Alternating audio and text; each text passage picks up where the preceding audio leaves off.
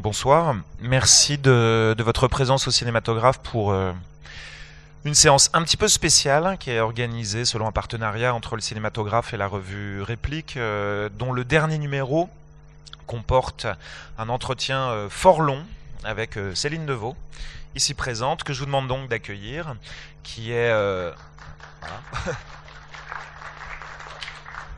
qui est présente ce soir au Cinématographe pour vous parler de son travail. Vous allez voir ses films dans quelques instants.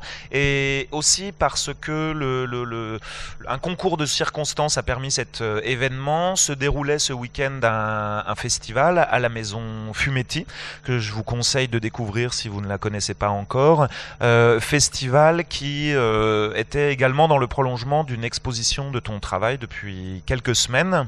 Donc je vais te passer la parole immédiatement, Céline. Juste vous dire que vous allez donc voir 7 films, 7 courts-métrages réalisés par Céline Devaux, que ton travail a la particularité d'être du cinéma d'animation, pas uniquement, et que ces 7 films, on en parlera sans doute tout à l'heure, correspondent à des réalités de fabrication tout à fait variées, parce qu'il y a à la fois des films d'école, pourrait-on dire, un clip, des courts-métrages produits et largement récompensés d'ailleurs, notamment au festival ou au César. Donc c'est des films qui vous sont présentés chronologiquement et qui probablement sont une assez bonne synthèse, image de ton travail considéré de manière transversale. Voilà.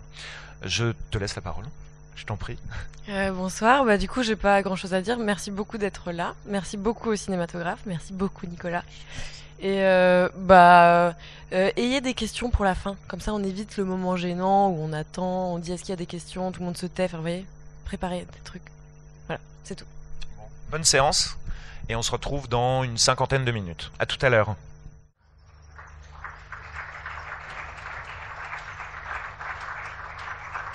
Bien, on se retrouve comme convenu. Alors Céline, je crois que c'est maintenant le moment un petit peu embarrassant que tu appréhendes. Plus sérieusement, donc on a un temps comme ça pour discuter de ton travail. Moi j'ai un certain nombre de questions à te poser bien évidemment, mais peut-être que vous aussi, ou des remarques à faire, ou voilà. Donc si vous avez envie de prendre la parole immédiatement, c'est possible. Il y a un micro qui est là. Est-ce que certains d'entre vous ont envie de parler tout de suite ? Moi j'ai une question, c'est qui est Flavien Berger pour toi? Et donc j'ai cru comprendre que dans tous les courts-métrages que tu as fait, c'était toujours lui. La musique était toujours de lui. Et voilà. Et donc voilà, qui c'est et comment tu l'as rencontré et pourquoi c'est toujours lui? Alors je l'ai rencontré quand j'étais encore étudiante, on était tous les deux étudiants en école d'art. Et je lui ai demandé de faire il faisait déjà de la musique, il a commencé à faire de la musique sur sa console de jeu à l'époque. Il y avait une sorte de programme qui permettait de faire de la musique, je crois, sur une PlayStation. Et bref, ça c'est quand il était petit, mais quand on était étudiant, il était déjà musicien. Et en fait, les premiers films que vous avez vus, c'était des exercices d'école aux arts décoratifs. Et le deuxième, avec... le truc très noir et blanc là, avec les portes et les serrures et les machins, c'était pour l'abbaye de Fontevraud et j'avais enregistré des sons de porte à l'abbaye de Fontevraud et j'avais demandé à Flavien de faire de la musique avec. Et en fait, il a fait ce que vous avez entendu, donc il a rajouté des voix, il les a rythmées en n'utilisant aucune autre source de son, quoi. C'était que des sons réels et sa voix. Et à partir de là, on a continué à travailler ensemble. Enfin voilà, ça a été juste à chaque projet, même un projet très minime, un peu secret, ce sera toujours lui qui fera la musique. Et il est extrêmement prolixe. Il me fournit des heures de musique pour un court-métrage de 15 minutes. Il est très très intelligent visuellement. Enfin voilà, c'est vraiment quelqu'un de très talentueux. Oui, c'est ça, vous avez une manière de travailler qui est assez particulière. C'est la musique arrive avec une très grande quantité et tu pioches comme ça des morceaux parmi ce qu'il a déjà composé. Ouais. Mais je disais tout à l'heure pour Fumetti, là on en parlait et je disais que en fait il lui arrive même de me donner de la musique pour que je dessine, ce qui est vraiment très gentil parce que ça prend du temps de dessiner tout ça. Et du coup j'ai des sortes de mixtapes qui durent des heures quoi, que j'écoute en dessinant et qui sont déjà des sortes de versions embryonnaires des thèmes qu'on va utiliser pour le film que je suis en train de faire. Mais c'est incroyable quoi. Il y avait une autre main qui se levait presque simultanément par là-bas. Dans plusieurs des courts-métrages, il les personnages qui se transforment en accessoires, genre qui sont drapés sur quelqu'un d'autre ou qui sont ramassés comme une serviette et essuyés sur la bouche. Et c'est pour représenter comment on utilise les autres êtres humains. C'est vraiment une vision un peu dure comme ça. Ouais. Bah, en fait, le truc, c'est que comme à partir du moment où on utilise un outil comme l'animation, on peut représenter des situations de violence avec voilà, des éléments réalistes. Enfin, après tout, je suis en mesure de dessiner un homme, une femme et de montrer la violence telle qu'on pourrait la filmer, quoi. Mais comme j'ai cet incroyable champ où je peux un peu choisir la métaphore visuelle que je veux pour parler de quelque chose, je trouve ça toujours plus intéressant d'aller trouver ce qui, pour moi, va, tu vois, la traduire, mais en même temps en trouvant quelque chose de, en tout cas à mon goût, plus bizarre ou plus gênant ou même encore plus violent, mais sans que ce soit visuellement violent, quoi. Du coup, par exemple, à la fin du repas dominical, là, quand les tantes s'essuient avec lui ou que son père s'assoit sur lui et tout, c'était des idées comme ça, tu te dis ah ouais, ça marcherait bien, et c'est quand même horrible de s'essuyer sur quelqu'un, mais du coup, comme en plus je peux le transformer complètement en petits bouts de tissu, alors je vais jusqu'au bout, quoi. C'est assez parlant. Cool. Comment travailles-tu d'un point de vue technique? On est toujours tenté de poser cette question lorsqu'il est question d'animation, justement. Comment travailles-tu d'un point de vue technique? Quelles sont là où les techniques que tu utilises et comment est-ce que tout cela a évolué avec le temps? Alors en fait, ça n'a pas beaucoup évolué du coup, parce que en fait, j'avais oublié qu'on allait regarder. J'avais vraiment la honte en fait quand on a commencé, parce que le premier film qu'on a regardé, c'est le tout premier film que j'ai fait quand j'étais à l'école, et c'est tout tremblant et tout. Ça va pas du tout. Du coup, j'étais bon. Merci d'avoir regardé quand même. Mais et en fait, en faisant ce premier film-là, donc c'était un exercice aux Arts Déco que tous les élèves d'animation attendaient. Mais vraiment, on était tous surexcités, on voulait tous absolument le faire. C'était en 3e année. On avait le droit de choisir une musique et de faire un film dessus. Du coup, moi, j'avais choisi la petite messe, enfin le Kyrie de la petite messe solennelle de Rossini. Et je voulais mettre en scène donc des papiers découpés et des arbres un peu bizarres, des arbres vivants qui s'occupent d'un squelette et qui le rhabillent, quoi. Je sais pas du tout comment je me suis retrouvée à raconter ça, mais c'est pas grave. Et pour faire en sorte qu'il y ait à la fois ces couleurs en dessous et l'animation que je faisais par-dessus, j'ai mis des feuilles de rhodoïdes et j'ai peint et j'ai gratté sur les feuilles de rhodoïdes. Et à chaque fois que je bouge un truc derrière, comme ça, je soulevais et je remettais mon rhodoïde.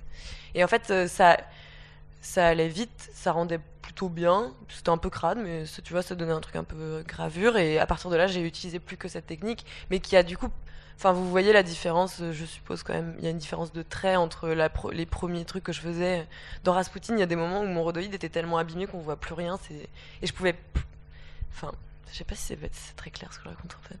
Enfin, en gros, toute l'animation est faite sur une table lumineuse sur laquelle je mets une feuille de PVC transparente. J'ai une caméra au-dessus de moi. Je fais un dessin. Je prends la photo du dessin. Je gratte le dessin et je le fais évoluer. Comme sur un tableau Velleda. Donc j'efface, je redessine. Et il faut que le support soit assez épais et assez solide pour pas qu'à force de gratter, on perde. Voilà. Est-ce qu'il faut préciser aussi, mais certains d'entre vous l'ont peut-être vu s'ils sont allés voir l'exposition à la Maison Fumetti, c'est que les dessins sont petits. Ouais. C'est assez curieux d'ailleurs de voir tout cela sur grand écran justement. Et tu travailles sur des petits formats en fait. Bah maintenant, j'ai quand même fait des efforts parce que j'ai perdu un peu de ma vision à cause de Rasputin. Du coup, c'était les scènes à la fin, là, quand il s'envole vers le dîner de sa mort, là. Il y a une scène où il s'envole dans une rue. Et elle fait cette taille-là. Et en fait, à la fin du film, j'ai dû acheter des lunettes et tout. Enfin, je me suis vraiment abîmé les yeux, quoi. Donc maintenant je travaille en plus grand, mais le truc c'est que plus on travaille petit, plus ça va vite, parce qu'on a moins de mouvements à faire mathématiquement, quoi, sur un petit espace. Je pensais que j'avais une idée de génie, puis après maintenant je porte des lunettes, donc c'est pas une idée de génie. Mais ça, c'est l'impression qu'on peut avoir en t'entendant parler de ton travail, c'est le désir de faire les choses vite. Bah c'est hyper long de l'animation, enfin, moi j'adore ça, mais c'est quand même... Il y a des gens qui passent 5 ans sur un film de 15 minutes, tu te rends compte? Et moi j'ai rien contre, enfin... Les gens qui font ça, ils sont très heureux de le faire, donc pendant 5 ans, ils sont super heureux. Ils dessinent tout le temps, ils font ce qu'ils aiment, c'est pas grave. Mais on peut aussi avoir envie de raconter d'autres histoires entre-temps, on peut je sais pas, on vit des choses assez intenses quand même, ça va, je sais pas, la vie change vite, il y a plein de choses qui arrivent, et puis ça fait 5 ans qu'on est en train de raconter un truc qui nous concernait vraiment il y a 5 ans, tu vois. Donc c'est un peu lourd. Et j'ai pas... Enfin, ça reste un luxe génial, quoi, de pouvoir. Enfin, les gens sont toujours très étonnés. Ils me disent, mais tu te rends compte, tu mets combien de temps pour faire 1 seconde, 1 minute et tout? Enfin, ça va, quoi. Je suis payée pour dessiner, faire ce que j'aime. J'écoute des podcasts. Enfin, je vais pas me plaindre, quoi. Enfin, c'est cool. Et tu fais le choix aussi de travailler toute seule ou presque? Ouais. Pourquoi? Parce que comme ça, je peux changer d'avis sans que personne soit concerné au milieu de mon processus. J'ai pas besoin de dire à une équipe, bah en fait non, ce mouvement en 360 degrés dans une forêt avec 15 personnages sur lesquels vous travaillez depuis 1 mois, bah j'en veux pas. C'est que pour moi ça. Un désir de contrôle en fait, quoi. Ouais. Mais est-ce que ça a fonctionné aussi sur les films produits par Sacre Bleu? Donc les deux derniers courts-métrages que vous avez vus, en fait, Le Repas Dominical et puis Gros Chagrin, est-ce qu'avec une production, la liberté était identique? Ouais, totalement identique. En plus, mon producteur me faisait confiance et puis en plus il a un peu appris à me connaître et du coup je travaillais dans un atelier qui était dans leurs locaux mais c'était porte fermée, 50 écriteaux, genre n'entrez pas, frappez avant d'entrer parce que j'aimais pas du tout qu'on me dérange et je travaillais pendant des mois sans qu'ils viennent me demander ce que j'étais en train de faire, quoi. Donc, Question ou remarque de votre part? Oui. J'ai beaucoup apprécié l'ensemble de votre œuvre, de vos œuvres. Et j'ai été surpris par la qualité des couleurs dans le film. On n'est pas du tout habitué dans un film à avoir ce style de couleurs. dans lequel du coup? Où il y a, où ils se disputent tout le temps, ouais. je me sépare. Trop déprimant. Oui. Ouais. Oui, le dernier, oui. Et je voulais vous demander pourquoi vous avez abandonné le style habituel de noir et blanc et par quelle nécessité vous êtes passé à un film plus traditionnel avec la couleur, la caméra, etc. Bah, du coup, vous avez vu, j'ai quand même gardé mes... Enfin, il y a de l'animation qui va avec et qui, pour le coup, est encore plus noir et blanc que Le Repas Dominical. Donc, il y a 0 couleur dedans. Et c'était parce que je voulais filmer les dialogues. Et en fait, le moment de la vie de ce couple dont je voulais parler, ça m'intéressait de voir des gens, voilà, l'incarner, quoi. J'avais pas envie de dessiner 2 personnages avec des yeux, une bouche, un physique que j'allais choisir et que moi j'allais dessiner en train de se disputer. Ça m'engageait rien, j'avais pas envie, quoi. Ça m'inspirait rien d'intéressant en termes de dessin, alors que j'avais très envie de filmer des gens qui faisaient ça. Et puis c'était une expérience intéressante aussi de voir comment je pouvais organiser l'animation et le film et voir si ça fonctionnait ou pas, parce que c'est pas du tout évident. Puis voilà, du coup c'est pour ça que j'ai fait ça. Mais j'abandonnerai jamais l'animation parce que c'est un endroit de liberté tellement énorme que, je veux dire, avec tous les moyens du monde sur un plateau, j'aurais jamais la liberté que j'ai quand c'est moi qui dessine toute seule. En fait, c'est incomparable, même si c'est génial aussi. Mais du coup, j'aime bien les deux ensemble, mais le film tout seul, moi, ça m'intéresse moins. Il y avait une autre main qui se levait là aussi, me semble-t-il. Je me demandais pour les films, enfin pour toutes les animations, est-ce qu'il y a de la vachement de prépa au niveau des mouvements et tout, ou c'est hyper improvisé? Parce qu'il y a un rythme assez particulier, c'est pas Disney avec des boing et des rebonds partout, c'est un peu, je vais dire ça, un peu sec dans l'animation. Où la sécheresse, c'est le mot du mais les mouvements sont saccadés, ouais. Ouais, saccadés et tout. Et enfin, est-ce que d'une part, ce serait jouable de faire, je sais pas trop quel intérêt à cette question, mais est-ce que ce serait jouable de faire des mouvements soit qui ressemblent avec la fluidité des Disney, ou est-ce que c'est pas, je sais que c'est des choix tout ça, mais est-ce que ça peut se faire? Je sais pas oui. Alors en fait, par exemple dans Rasputin, il y a des parties c'est une question d'image par seconde. Alors c'est pas de la flemme, mais c'est aussi un choix dans le sens où j'avais noté flemme sur moi. décider 24 images pour 1 seconde, c'est un travail de titan. En revanche, avec la technique que j'utilise, c'est assez rapide parce que du coup, tu grattes un petit bout, puis tu mets un petit bout de l'autre côté. Enfin, c'est beaucoup plus rapide que sur du papier où les anciens Disney, par exemple, c'était vraiment un dessin à chaque fois redessiné en entier, quoi. Ce qui n'est pas du tout mon cas.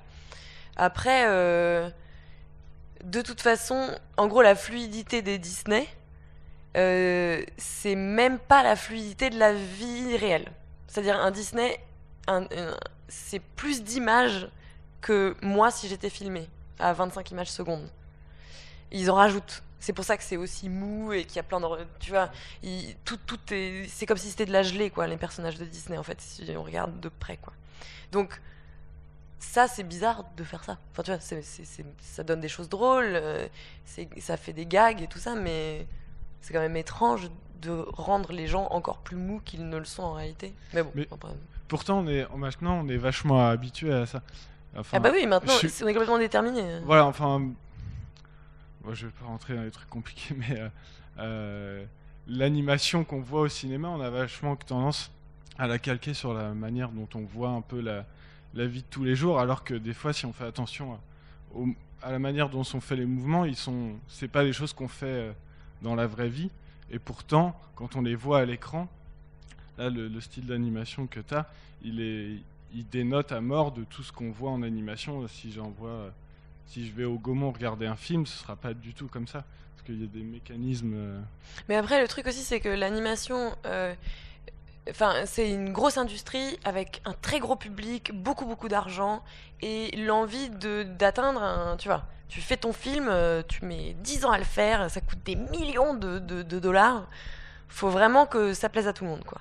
Et donc, c'est un domaine qui a pas mal souffert de cette envie ou de ce besoin d'être très très très universel et d'avoir un peu des codes comme ça, le méchant, le gentil, les enfants, enfin voilà, c'est assez balisé, quoi, comme narration, à part évidemment des exceptions magnifiques. Quand on parle d'animation mainstream d'aujourd'hui, c'est de la 3D qui imite parfaitement la vidéo. Donc tu te dis, je sais pas, film en fait. Enfin, pourquoi tu te fais chier? Enfin, c'est trop bizarre de faire ça, tu vois. Tu mets 2 semaines à refaire la texture de ton siège de cinéma là. Enfin, t'as qu'à le filmer, c'est trop bizarre. Et du coup, on est dans un rapport d'imitation de la réalité. Et genre, regarde comme j'ai réussi à bien faire le siège de cinéma. Oui, t'as qu'à le filmer. C'est bizarre.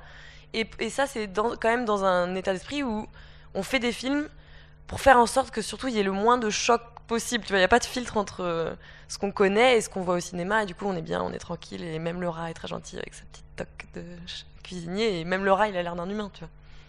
Enfin, un ratatouille. Ouais. Bon. Je sais pas si c'était clair. Bon, après, Ratatouille, c'est vachement bien quand même. C'est vachement bien, c'est vachement bien.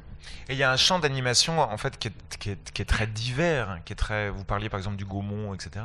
Il y a de l'animation qui passe ici, par exemple, aussi de temps en temps, un peu plus que de temps en temps, et il y a des choses très très différentes les unes des autres qui existent et parce que ça correspond aussi à des réalités de production. Il y a de l'animation qui est faite avec très peu d'argent aussi, et ça donne lieu à des choses passionnantes. Mais ce qui est intéressant avec l'animation, c'est que tu peux... Enfin, en fait, c'est pour ça que je disais ça. Moi, j'aime bien Ratatouille, hein, j'ai rien contre. C'est juste que l'animation, tu peux faire... Comment dire? C'est là où Ratatouille est un mauvais exemple. Là, un rat peut faire plein de trucs dedans qu'on ne pourrait jamais filmer. On l'invente. Mais c'est ça le principe de l'animation, c'est ça qui est beau. Du coup, cette idée de fluidité, d'imitation d'un mouvement réel, c'est pas très... Tu vois ce que je veux dire? C'est pas très intéressant à faire quand c'est toi qui le fais. C'est dommage. Parce que comme quand on parlait du truc là de s'essuyer avec un personnage et tout, cette technique-là, elle me le permet. Du coup, voilà. C'est pas de l'imitation, quoi. Ouais. C'est pas très clair. Si. Autre question ou remarque immédiatement? Alors, on parlait des acteurs, donc effectivement, dans Gros Chagrin, il y a des acteurs en chair et en os, pourrait-on dire. Néanmoins, ce n'est pas la première fois que tu travailles avec des acteurs, parce que dans Rasputin et dans le repas dominical, il y a des comédiens dont on entend la voix, notamment McCain, qui a fait un choix esthétique très particulier. Est-ce que Alors, 2 choses. La première chose, c'est que les textes, c'est toi qui les écris. Ça, il faut le signaler, c'est important, parce que ton influence est peut-être plus littéraire que cinématographique. Et deuxièmement, comment les diriges-tu? C'est dans ces 2 cas de figure-là, en fait, des comédiens qui utilisent leur voix pour donner lieu à une voix off. Pour le film de diplôme, on n'avait pas beaucoup de moyens. Enfin, en fait, je connaissais pas de comédien. J'étais étudiante, j'étais très pressée. Et il y avait un monsieur qui avait laissé son numéro de téléphone dans les locaux montage des arts décoratifs à Paris. Et c'était un ancien pilote de chasse.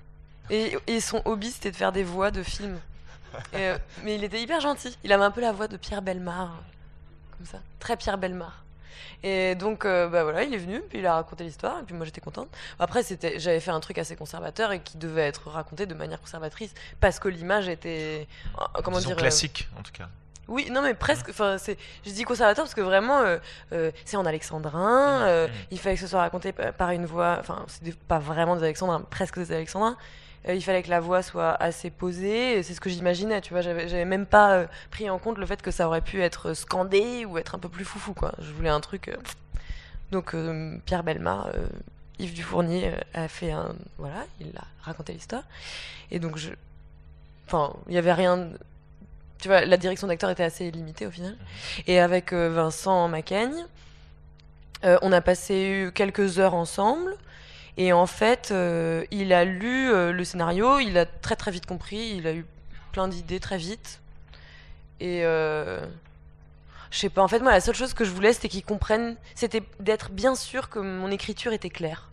Et puis après, c'était son travail, d'une certaine manière, tu vois. Quand t'as face à toi quelqu'un qui est aussi inventif et qui est quand même capable de gueuler un truc qui dure 15 minutes, il a crié pendant 15 minutes. En plus, il avait plus de voix, il faisait des glouglous là, avec un petit sirop. Mais c'est pas qu'une prise. Non, c'est pas qu'une prise. Mais par exemple, à un moment, il disait attends, je vais te le faire en criant. Et là, bam, il criait pendant 15 minutes. Je me suis dit, putain. Et en fait, t'es face à ça, puis tu te dis, bon, bah, ok, bah, cette personne a compris mon film mieux que moi, d'une certaine manière. C'est-à-dire, ça, c'est sa compréhension à lui, et elle est largement aussi intéressante que la mienne, qui est complètement empoussiérée par des mois de boulot.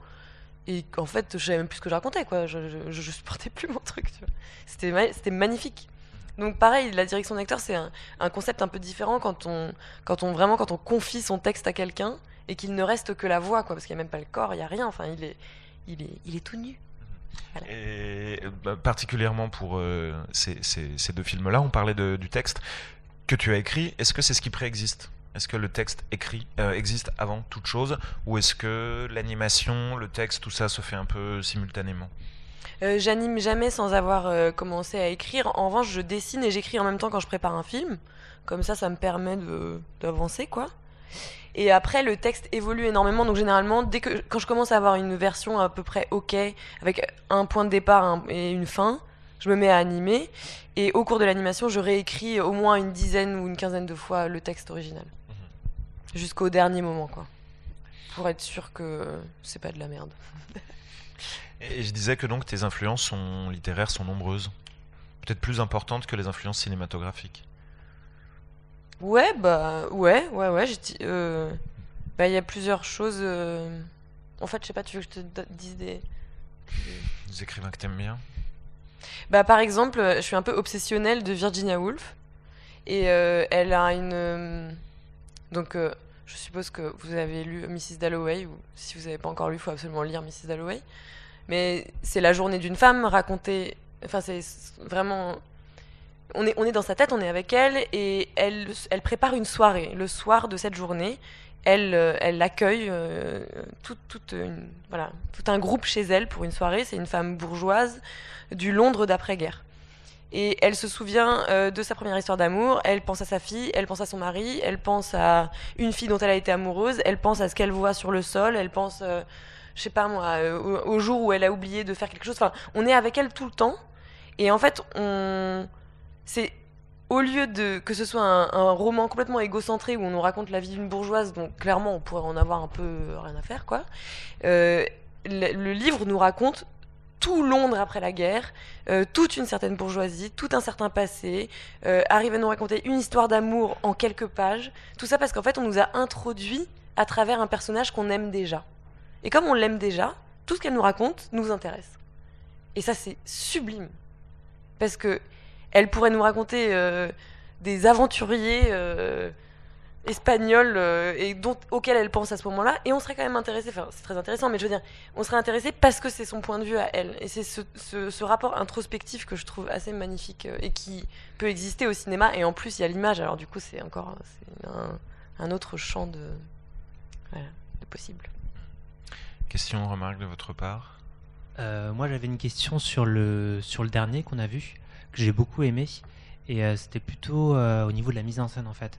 Comment ça s'était fait au niveau de la transition avec l'animation, et voilà, au niveau des cadres, enfin les cadres, enfin moi je les ai ressentis assez, c'était très resserré, ça marchait très très bien je trouvais, et voilà, et comment vous avez fait l'opération vers la mise en scène? Est-ce que vous connaissiez déjà avant, ou est-ce que vous avez appris des choses comme ça?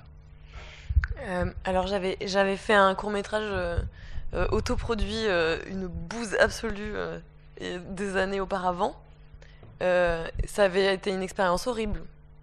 Et donc quand j'ai pensé faire ces scènes de dialogue filmées, franchement j'avais un peu les jetons quand même, en repensant à ce truc-là. Et effectivement, comme la partie animation est enfin les dessins sont assez propres. Enfin, je sais pas, c'est très mécanique, c'est des choses assez mécaniques dans l'animation de Gros Chagrin, en tout cas au début. Et donc il fallait que ce soit déjà coloré, comme vous avez dit tout à l'heure, c'est très volontaire. Enfin après c'est des couleurs primaires, hein, ça va pas très loin, mais c'est volontaire que les couleurs soient assez fortes. On a tourné en pellicule et je voulais que ce soit filmé à l'épaule pour que. Enfin, je veux dire, tu vois, si j'avais fait une mise en scène hyper clean, plan fixe, tout droit, très symétrique, ça aurait créé une redondance entre l'animation qui est elle-même déjà du dessin et une mise en scène qui aurait été elle-même très esthétisée, quoi. Et donc, et en même temps, il fallait éviter le côté hyper proche des gens, tu vois, caméra qui tremblote, où tu vois la narine du mec parce qu'on est hyper près de ses émotions et tout, et ça marche pas non plus, quoi. Mais du coup, j'avais un super chef-op c'est lui qui m'a convaincu de filmer en pellicule. Et ça, en plus, c'est une contrainte terrible, la pellicule, parce que tu peux faire vraiment beaucoup, beaucoup moins de prises. Donc ça me rappelait un peu mes contraintes d'animation, tu vois, comme moi quand je fais un dessin et que le dessin a été pris en photo il y a 200 images, je suis foutue s'il était pas bien, quoi. Je réfléchis quand même un peu avant de faire des trucs, ou alors sinon j'ai foutu en l'air des semaines de travail. Et donc là, c'était la même chose et c'était très bien. Ça me donnait une sorte d'obligation de me dire, ok, ça ira, et puis on prenait des décisions plus rapidement. C'était bien. Donc voilà. Je vais te poser une question que je ne devrais peut-être pas, mais tu nous disais avant la séance que ce film t'intimide un petit peu. Bah non, mais en fait, le repas dominical, c'est drôle. Les gens enfin, vous avez rigolé. D'ailleurs, merci. Ça m'a fait plaisir. J'aime bien quand les gens rigolent. D'une certaine manière, on est... Je veux dire...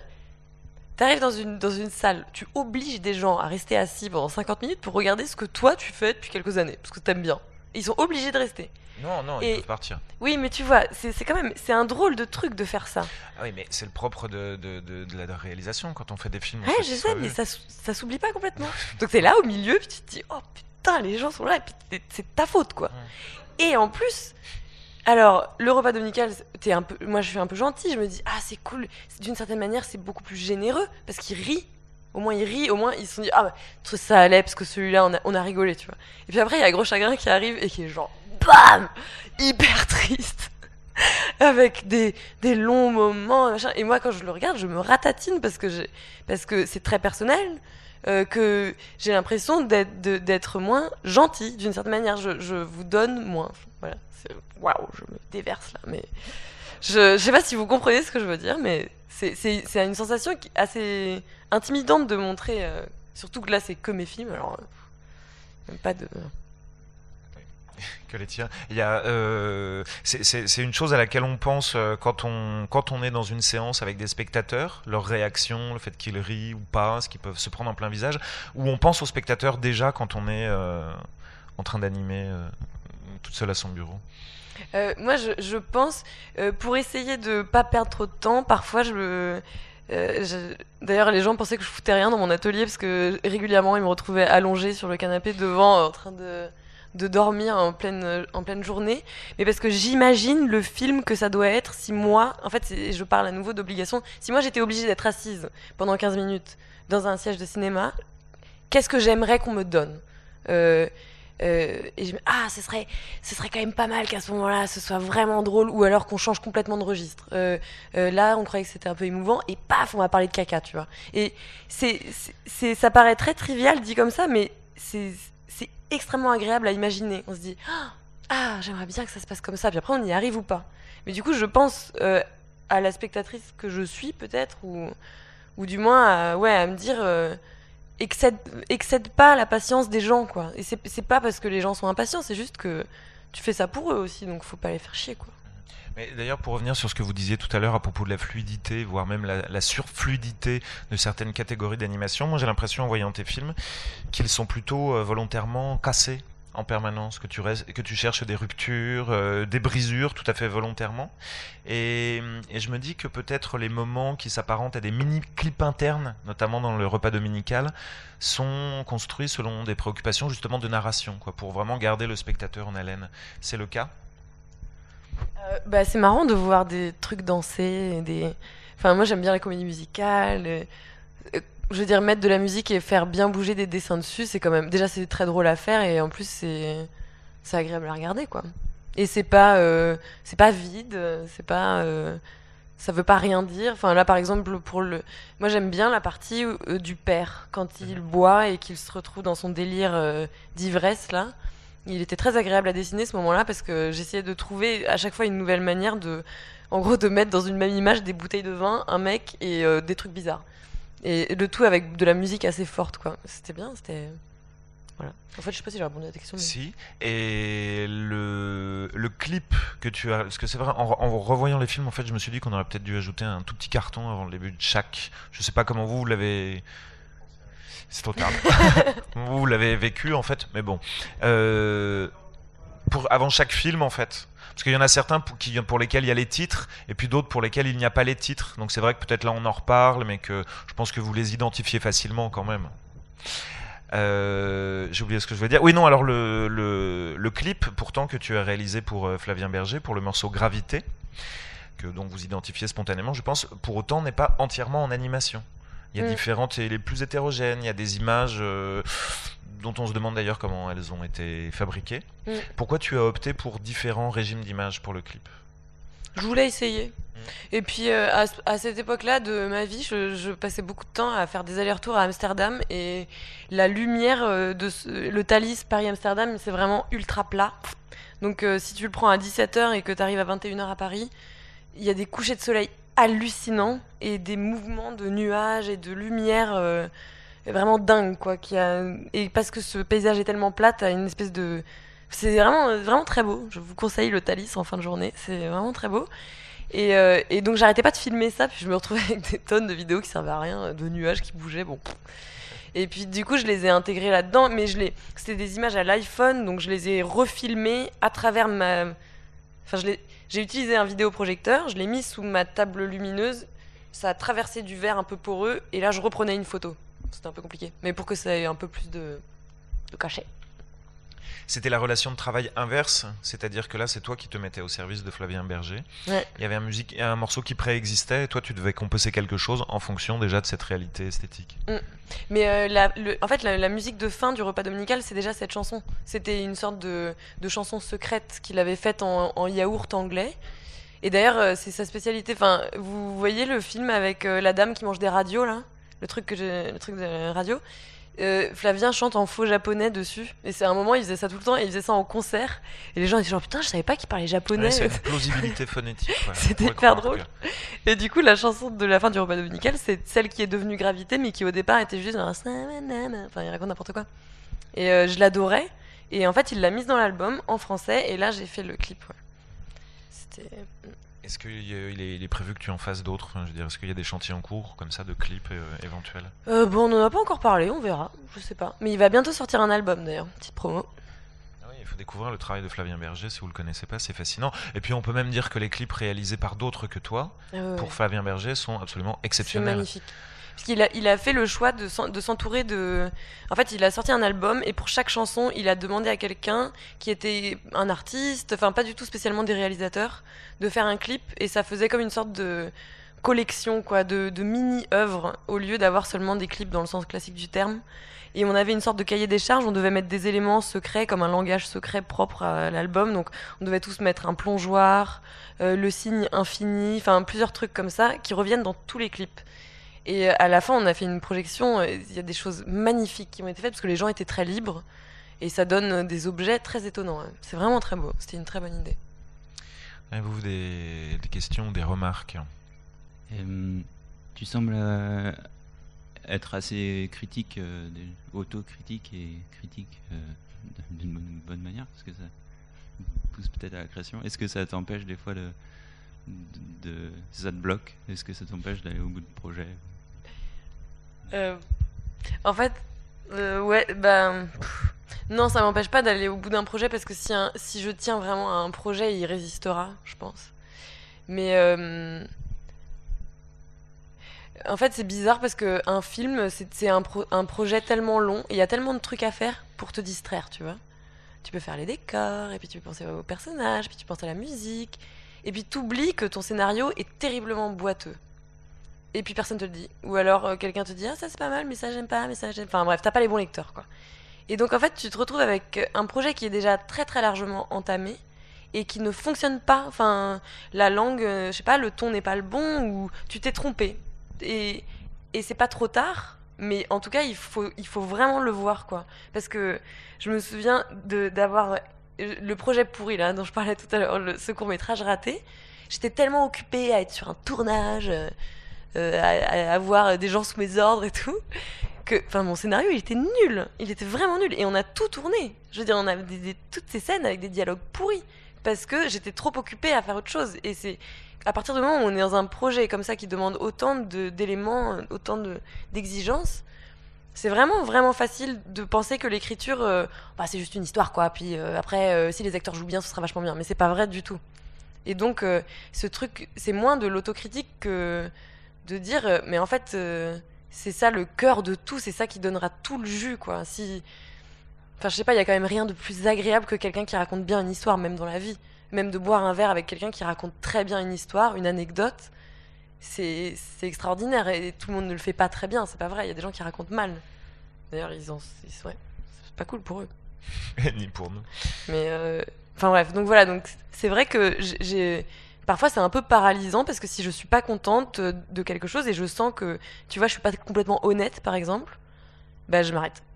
Et donc pendant 2 semaines, j'ai l'impression que je vais rater ma vie. Et puis après, tu recommences au bout d'un moment, quoi. Mais bon. Je reviens juste un instant sur les décors, parce que tu parlais des décors là comme une distraction possible. Dans le repas dominical, on peut considérer qu'il n'y a, pour ainsi dire, pas d'arrière-plan, il n'y a pas de décor. Enfin, on voit les personnages, mais on sait où ils sont, mais c'est pas figuré. À l'inverse, dans Gros Chagrin, lorsqu'on est dans les séquences avec les acteurs, il y a un vrai travail très précis, ou alors faussement négligé, plus exactement, sur l'arrière-plan, sur les décors, c'est-à-dire le rouleau de papier toilette qui traîne sur la table, Ouais. le jus d'orange dont on identifie très bien la marque, c'est assez Ça, cru. c'est quoi. une erreur, je suis dégoûtée. Oui, mais Tu fais de la pub pour c'est Carrefour. délibéré en tout cas. Il ne se peut pas que ce soit fortuit, quoi. Alors, comment as-tu travaillé donc l'absence d'arrière-plan et de décor dans un cas et le travail sur le détail dans l'autre?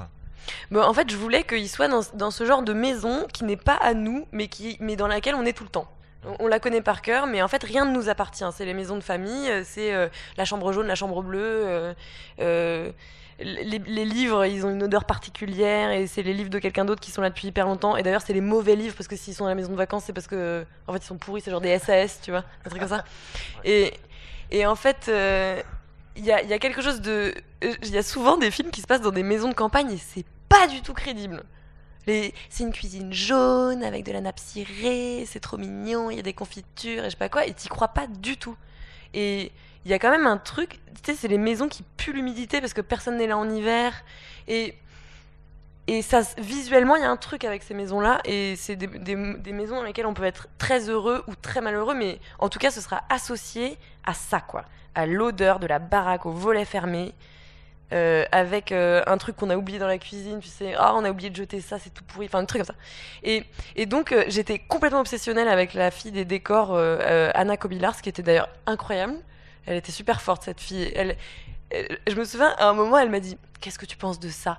Et elle avait collé sur l'espèce de une petite table de nuit à côté du lit. elle avait collé une étiquette de pomme. Tu sais, les golden machin. Et elle avait pensé à ça. Et c'est tellement un truc qu'on fait, ça. On bouffe la pomme, machin, on fait genre, bon, c'est un autocollant, je vais le coller. Et on le met quelque part. Et j'ai trouvé ça diabolique. J'étais, oh putain, t'es un génie. Bon, on le voit pas dans le film. Mais c'était extraordinaire. C'est tellement vrai. Et du coup, effectivement, le rouleau de PQ, c'est, elle a pleuré, elle va encore pleurer. Elle a pas de mouchoir, elle va se moucher dans du PQ. Enfin, tu vois. C'est triste. Tout le film, a priori, c'est ce que tu disais aussi tout à l'heure, a été fait dans cette idée de donner une impression réaliste, justement. Comme si les comédiens étaient un peu saisis sur le vif, etc. Alors, est-ce que c'était vraiment l'intention globale du film, notamment pendant le montage? On peut s'interroger beaucoup sur le montage que tu n'as donc pas fait toute seule, me semble-t-il. Comment est-ce qu'il s'est opéré ce montage? Et est-ce que le plan final a toujours été conçu comme étant le plan final avec le rat et le bois qui tombe? Ça a toujours été le plan final, ouais. À un moment, il était prévu qu'on entende Mathilde. On l'a enlevé, heureusement. Ouais. C'était pas du tout une bonne idée. Comment vous l'avez travaillé le montage alors? C'était horrible. Pourquoi? Parce que j'étais encore en train de dessiner et j'étais là, ah non mais c'est génial, je vais dessiner pendant qu'on monte et tout. Ça marchait pas du tout. J'étais hyper fatiguée, je comprenais plus rien. On a viré un tiers des dialogues parce que je les aimais plus. C'était très dur, franchement, c'était chiant. Mais en revanche, c'est vraiment chouette. Enfin, je suppose que vous connaissez le travail de Chris Marker ou de certains de ces artistes et réalisateurs qui ont fonctionné uniquement par montage et qui ont montré en fait que on peut raconter une histoire, on peut faire un film avec des images de partout. Il suffit de bien les agencer, il suffit d'avoir un bon sens du rythme et quelqu'un qui raconte, encore une fois, bien l'histoire. Et après, on peut mettre une photo de quelqu'un pendant 5 minutes à l'écran et ça marchera. Et ça, c'était ça qui m'intéressait dans ce mélange des techniques. Et c'est pour ça qu'il y a des scènes avec des oiseaux et l'oiseau qui se fait écraser par le tracteur, là, la souris, l'arbre dans les marais, les mouettes et tout. On est allé filmer des oiseaux. J'ai je sais pas, 25 minutes d'oiseaux qui volent au-dessus des marais. Bon. Mais ça m'intéressait, mais cette masse d'images qui restait, c'était décourageant, quoi. C'était un peu... ouais. Mais après, c'est intéressant de voir que... Ouais, c'est vraiment intéressant, cette histoire de pouvoir raconter avec très peu d'images. Donc, quand tu parles de gros chagrin, tu évoques effectivement le fait que le film peut-être t'intimide un peu, etc. Enfin, on sent que même à la fabrication, ça a été un peu compliqué. Le film a plu puisqu'il a reçu le prix du court-métrage au Festival de Venise l'année dernière. Est-ce que c'est rassurant? Enfin, je veux dire, est-ce que c'est rassurant pour toi? Est-ce que tu te dis, bon, ok, peut-être qu'on a plutôt bien travaillé? Ouais, c'est trop cool d'avoir des prix. Ça, c'est génial. C'est lequel. toujours génial. Ouais, en plus, c'est une super petite statuette. Le Repas dominical avait reçu le César du court-métrage d'animation en 2015, avait été récompensé aussi à Clermont-Ferrand, qui est un énorme festival de court-métrage. Bon, voilà, peut-être que ces prix agglomérés, ça donne un peu de confiance ou ça rassure. Mais c'est génial. Non, mais je veux dire, quand tu reçois un prix, c'est comme quand t'es petit, hein. C'est comme quand tu montes sur scène, tu sais pas quoi dire, t'es tout rouge, après t'es bourré. Enfin, c'est génial d'avoir un prix. C'est le meilleur moment de. Mais les petits sont pas bourrés. Non, mais quand t'es petit, t'es ivre de bonheur, tu vois. L'ébriété revient d'ailleurs. Peut-être on pourra en parler après dans les films. C'est vrai, c'est vraiment génial. Après, tu rentres chez toi, puis il y a plus de jury, quoi. Tu vois. Et quand je me souviens, la première fois que je suis allée dans un festival, moi je regardais le jury, je suis là, putain, c'est le jury. J'ai pas le droit de leur parler. C'est dingue, c'est les gens les plus importants du monde pendant une semaine. Alors qu'en fait, ça se trouve, c'est des cons, je sais même pas qui c'était. Mais c'était eux qui avaient le Graal dans leurs mains, qui étaient capables de me dire, toi, tu vas rater ta vie ou la réussir. Voilà, juste comme ça, parce qu'ils allaient donner un prix, quoi.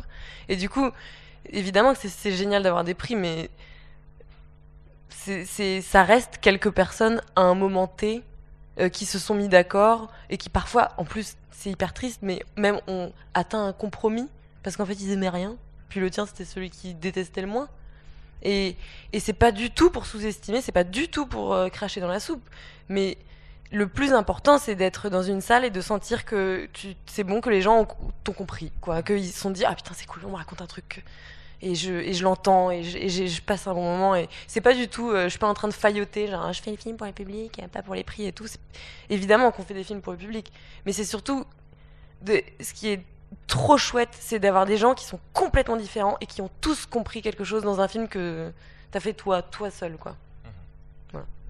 Question, remarque de votre part? Oui. C'est une question assez simple, c'est au sujet de la voix, enfin des histoires. Pourquoi il y a que des hommes qui racontent ces courts-métrages? Pourquoi vous n'essayez pas aussi vous-même de raconter vos courts-métrages, enfin de les dire, puisque c'est vous qui les avez écrits? Il y aurait peut-être plus le ton. Et puis je pense que il y en a un qui ressemble un peu à la voix du court-métrage de Shadok. Alors, est-ce que c'est fait exprès ou non? Je sais pas. Alors, les Shadok, non, c'est pas fait exprès. J'aime bien les Shadok, du coup, je prends ça comme un compliment.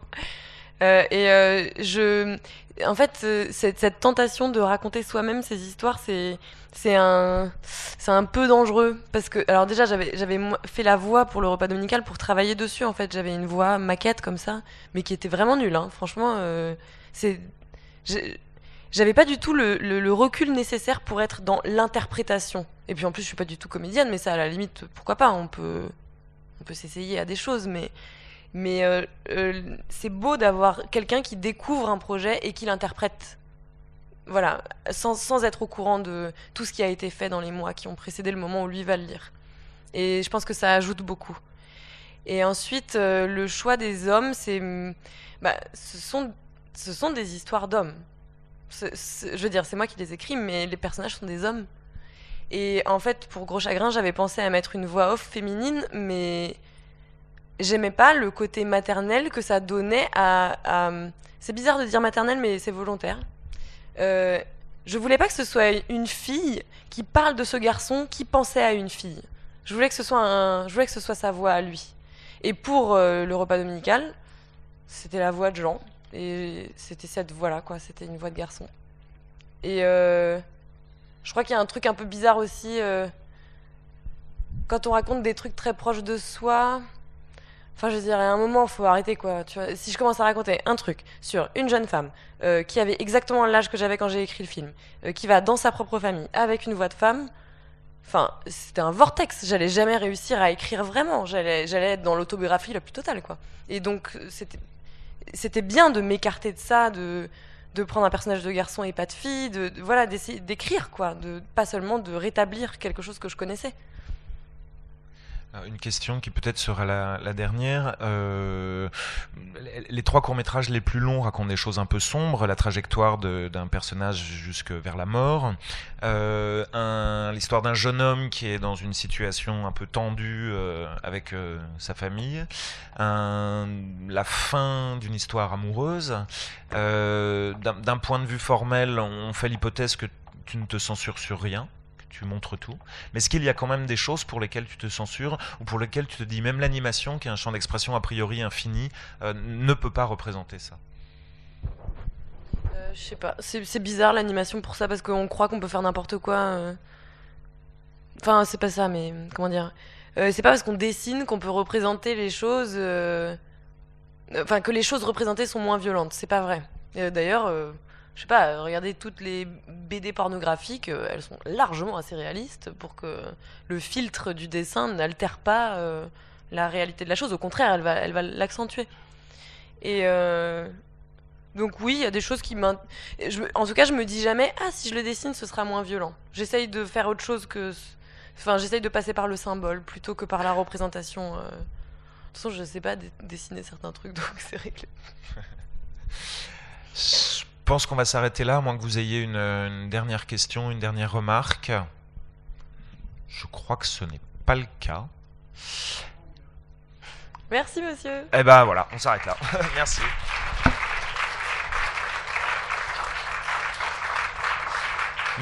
Merci beaucoup de votre présence. Merci beaucoup, Céline Deveau, d'avoir été présente.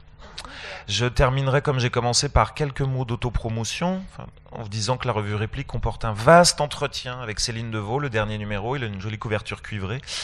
Il est en vente ici, aujourd'hui, mais aussi les autres jours. Donc vous pourrez retrouver un certain nombre de choses que tu as pu raconter ce soir, mais aussi d'autres sujets qui ont été évoqués. Puis tu nous as permis de publier certains des documents de travail que tu utilises aussi dans ce numéro. Donc il y a cette rareté aussi qui est tout à fait précieuse.